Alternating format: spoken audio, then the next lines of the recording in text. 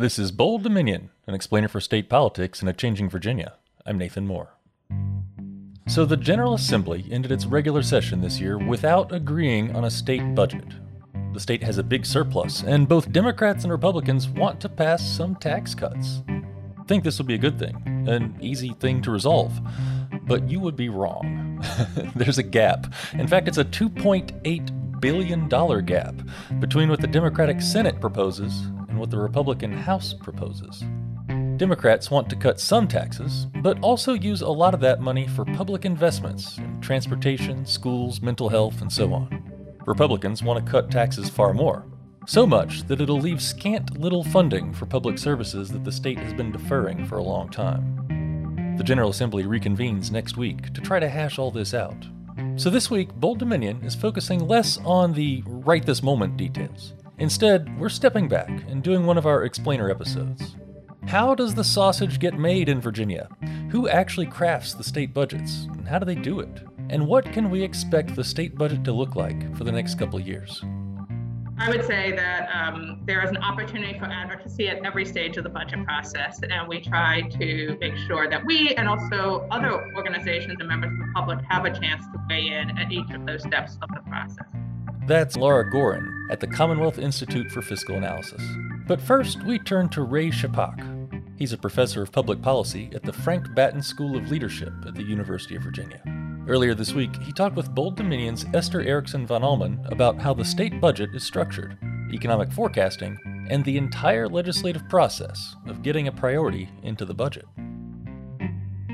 Virginia lawmakers are expected to return to Richmond in early April for a special session, and there's currently a $2.8 billion difference between the House and state spending plans. Do you have any predictions about what kind of compromise will be reached? Not really. I mean, it seems to be the governor has put a high priority on the tax cuts. So he's most interested in getting that. I think the Democrats are trying to maintain some of the spending, particularly for education and so on. So, it's, Republicans have the governor and one house, so they're in probably a somewhat stronger position. Since compromise is inevitable in cases like these, which spending areas are most vulnerable to losing funding when spending cuts have to be made? And on the flip side, what aspects of the budget receive the most bipartisan support are, safe from being cut? The first thing you got to remember is that there are essentially three major components of state budgets, including Virginia. One is you've got federal money, okay, and that's normally about a third of the entire budget. So that's pretty much a given. You can't cut that. You've got to spend it pretty much as is. Some of that is entitlement, the Medicaid program, but a lot of it is so-called discretionary. Then you've got a second component, which is what they call trust funds and dedicated revenues. So the highway gasoline tax goes into a highway trust fund, and you can't spend it on anything else. And so you've got another 25% of the budget that is in those dedicated revenues, okay? So that limits your flexibility on that component of the budget as well. The third piece is the piece that comes from so-called general revenues. By general revenues at the state level, it's pretty much assumed to be income taxes and sales taxes. It's about 50% normally of the budget. That's where all the flexibility is, okay? And so, the big programs there are elementary and secondary education and higher education, some transportation. So you've almost got to set aside 50% of the budget because it's either federal or it's some kind of a dedicated revenues. So your flexibility is close to zero there. So all the emphasis will be on the other areas that's sort of paid for with broad taxes. It seems like the tax cuts that are sort of a main point of contention right now, those will likely affect other spending areas like education. Yeah, and They generally like to maintain rainy day funds too. In other words, the budget's based on sort of underlying economic assumptions. And so now we're beginning to get concerned about a recession. And so most states want to put sort of 5 to 7% of their money in a rainy day fund so that if we go into a recession, they don't have to immediately start cutting. They've got some sort of protection in it. So that's another piece. I'm not sure what they're doing in that, but I think given where we are now and the rising concern about a recession, having even 8 to 10% of the money in a rainy day fund makes a certain amount of sense. How do new priorities get added to the budget? Well, you got to remember that the budget is, the governor and the budget office sort of have a lot to say about it. And so that's a process done each year. It's done basically by the Office of Budget Office. And what they do is the very first thing they do is to get economic assumptions. So what is the economy going to look like? And so they do projections of the equivalent of GNP in the state, personal income, wages and salaries, and those types of things. And so they put out those economic forecasts, and basically that's an input into your revenue forecast, okay? And then the governor lays in his priorities, okay, into the budget. And normally they try to keep it relatively focused, maybe 3 to 5 issues where you may want more spending. And then they go through a process basically with all of the agencies, and it's an iterative process, normally about 3 rounds of it, where they ask agencies to make their best estimate of what spending would be. But it also provides choices for the budget office. In other words, it says, what would you cut if you had 2% less money? And what might you increase spending on if you had 2% more money? And so that is known as a passback. It's sort of the agencies giving information back to the budget office. And so what the budget office has to do is they've got to make sure that, because there's a balanced budget requirement for the state, and so that takes normally 2 or 3 iterations back and forth. And what they'll do is that they'll probably challenge some of the agency people to cut budgets and so on. And then they'll make sure that his priorities are incorporated in that. So based on that process, you'll come up with a budget. It doesn't take effect until the next fiscal year, which is July 1. Okay, so that leaves you that 6-month period for adjustment. So then it goes basically to the House and Senate. Most of it goes to the Appropriations Committee in the House and the so-called Finance and Appropriations Committee in the Senate. So if you're a member of one of those committees and you have a high priority, then you try to convince other members on the committee to sort of include it, okay? If you're, an average member and you're not on one of those committees, it's going to be pretty hard to get it. I mean, you got to remember that you need to authorize a program first, and then you need to fund it. So you have to have a previous bill that had been adopted as an authorization.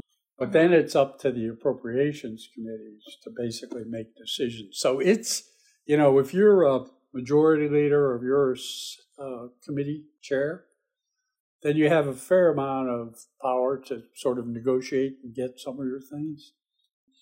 But oddly enough, in states, the governor is pretty powerful. They have more power than, for example, the president has vis-a-vis the Congress.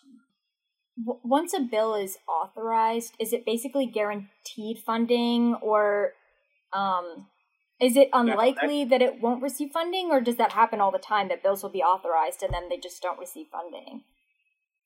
Okay, so if it's an authorization which essentially is an entitlement program or another mandatory, so if they did an amendment on Medicaid, per se, that's automatically funded.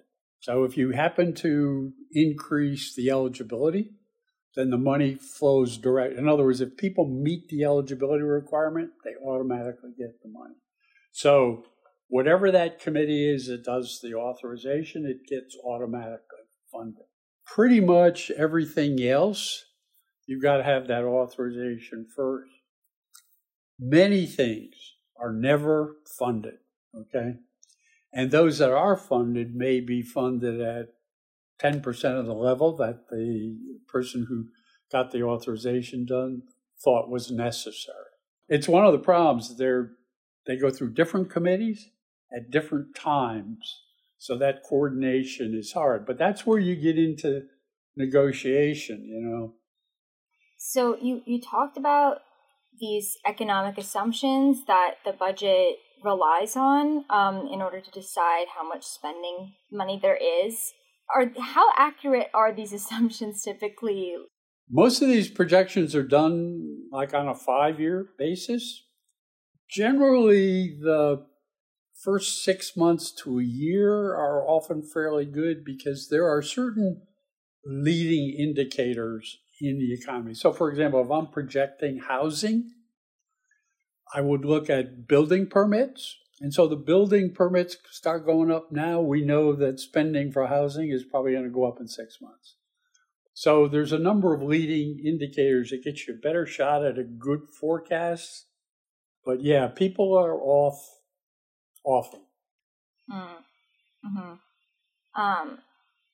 So Virginia has a biennial budget system, but other states have annual ones. Does having a biennial versus an annual budgeting system, does that improve the accuracy of the economic assumptions?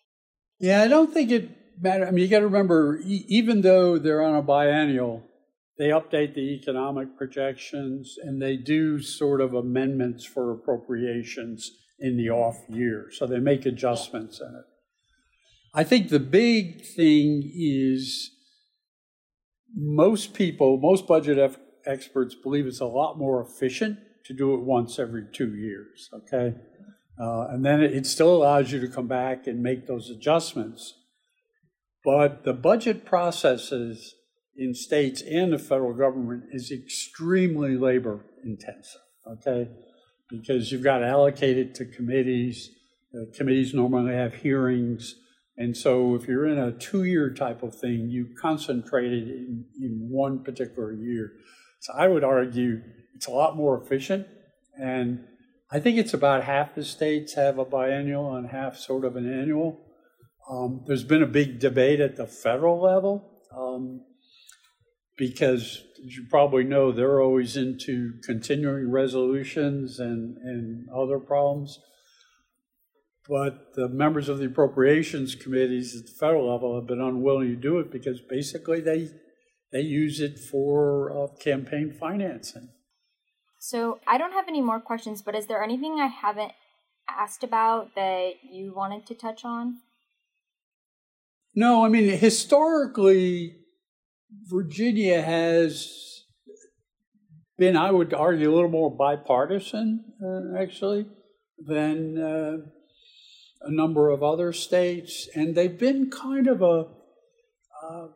because they are fiscally conservative, they worry about the bond rating, particularly, and things of that sort.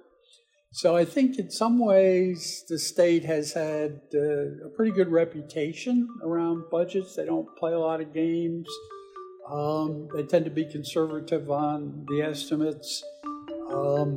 So they've been given pretty high grades in terms of good government type of thing.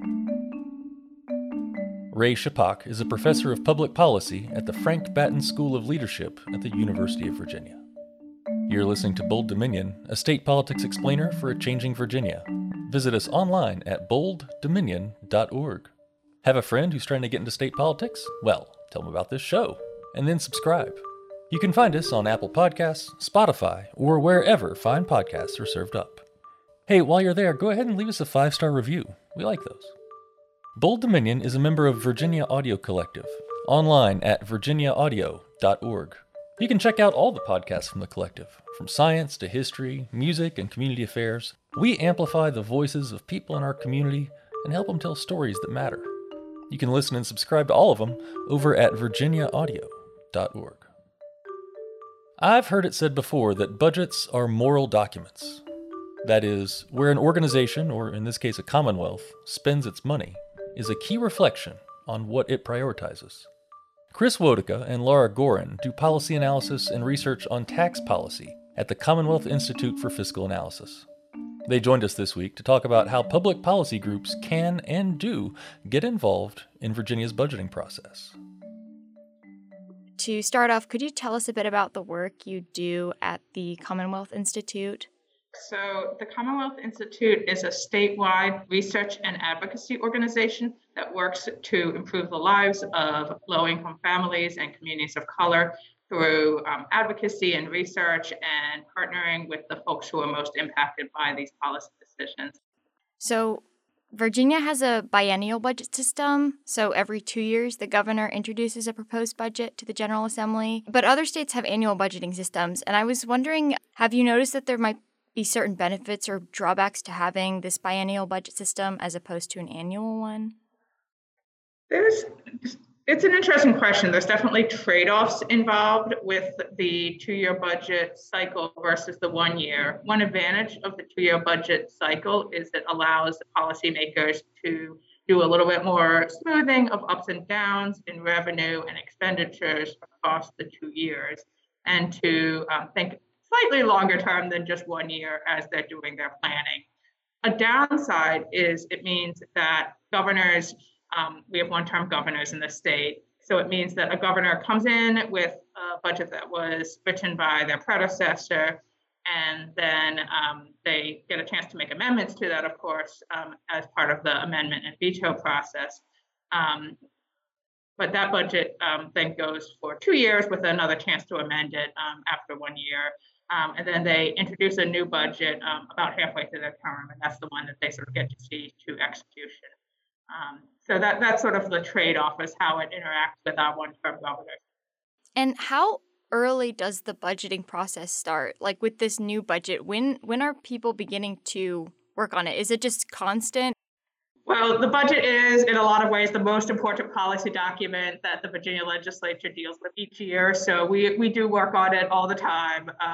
That said, if you sort of think about the cycle of budget development and budget creation, you start with, over the summer, with state agencies, outside advocates, other policymakers proposing ideas to the governor's office, and those get sort of taken into account and compiled, and in the fall, the governor's office puts out their proposed budget each December.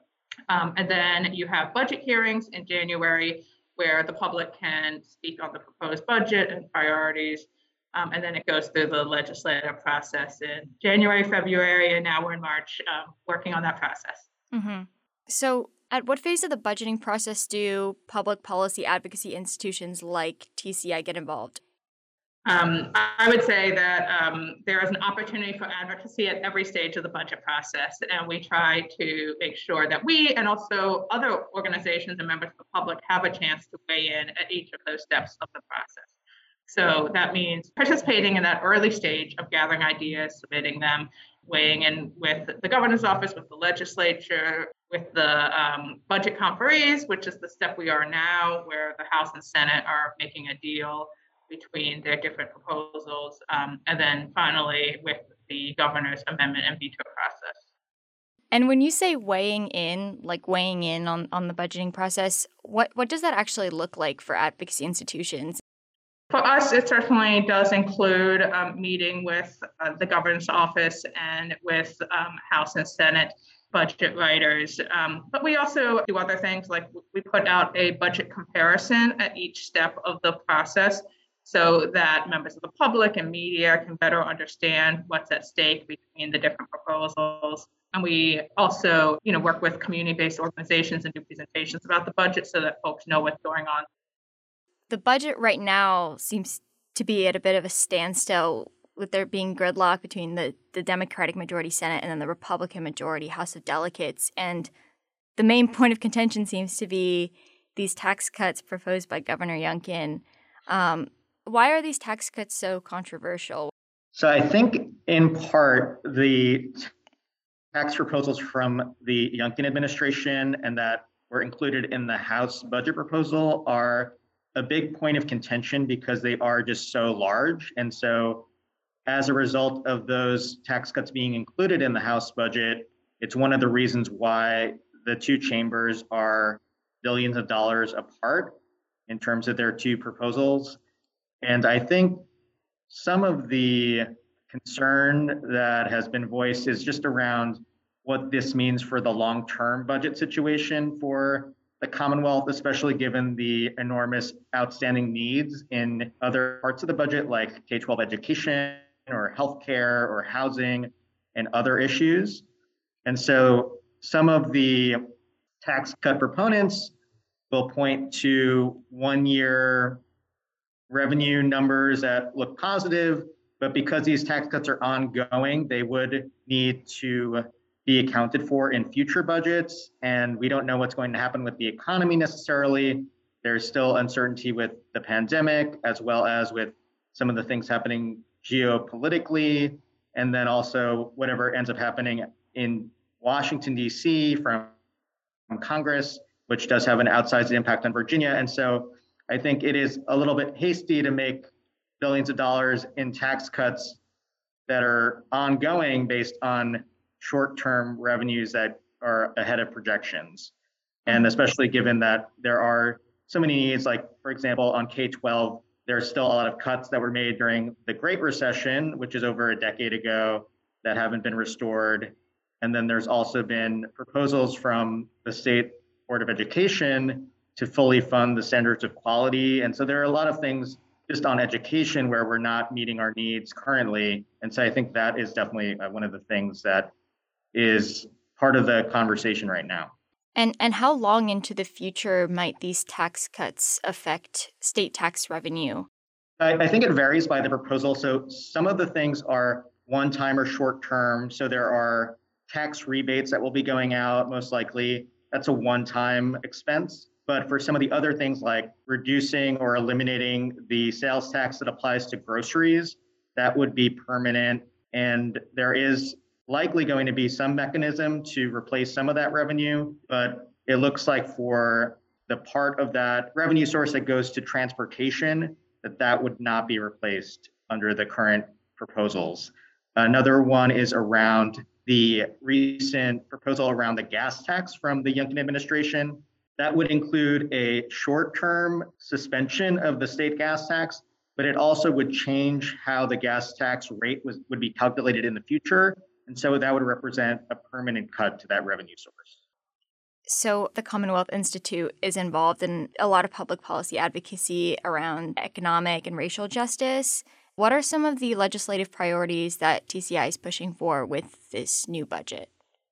You know, the budget really is an important document in terms of our ability to invest in the future.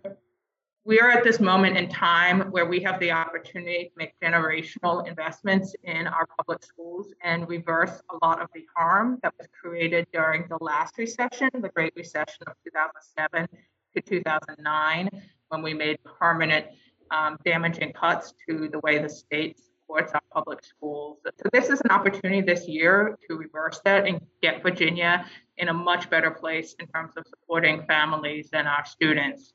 In addition, we think it's an important opportunity to reverse some of the upside down nature of our tax system. So right now, Virginia's state and local tax system charges a higher rate in effect on the lowest income families because they pay more of their income towards many of the things that the state and local government taxes, like property taxes and sales tax. One way that we can reverse this and put money in the pockets of low-income families with children is making Virginia's earned income tax credit refundable, which would mean that everybody gets the full benefit that they've earned. And that's an important way of helping families right now and in the future, while also making our tax system fairer. The third thing that we think is really important that we could do that at this time is making sure that families and parents fully benefit from the tax rebates by making sure that they scale with family size. Right now, it's only basically the adults in the family who would get a rebate. So we can make those tax rebates fair for families.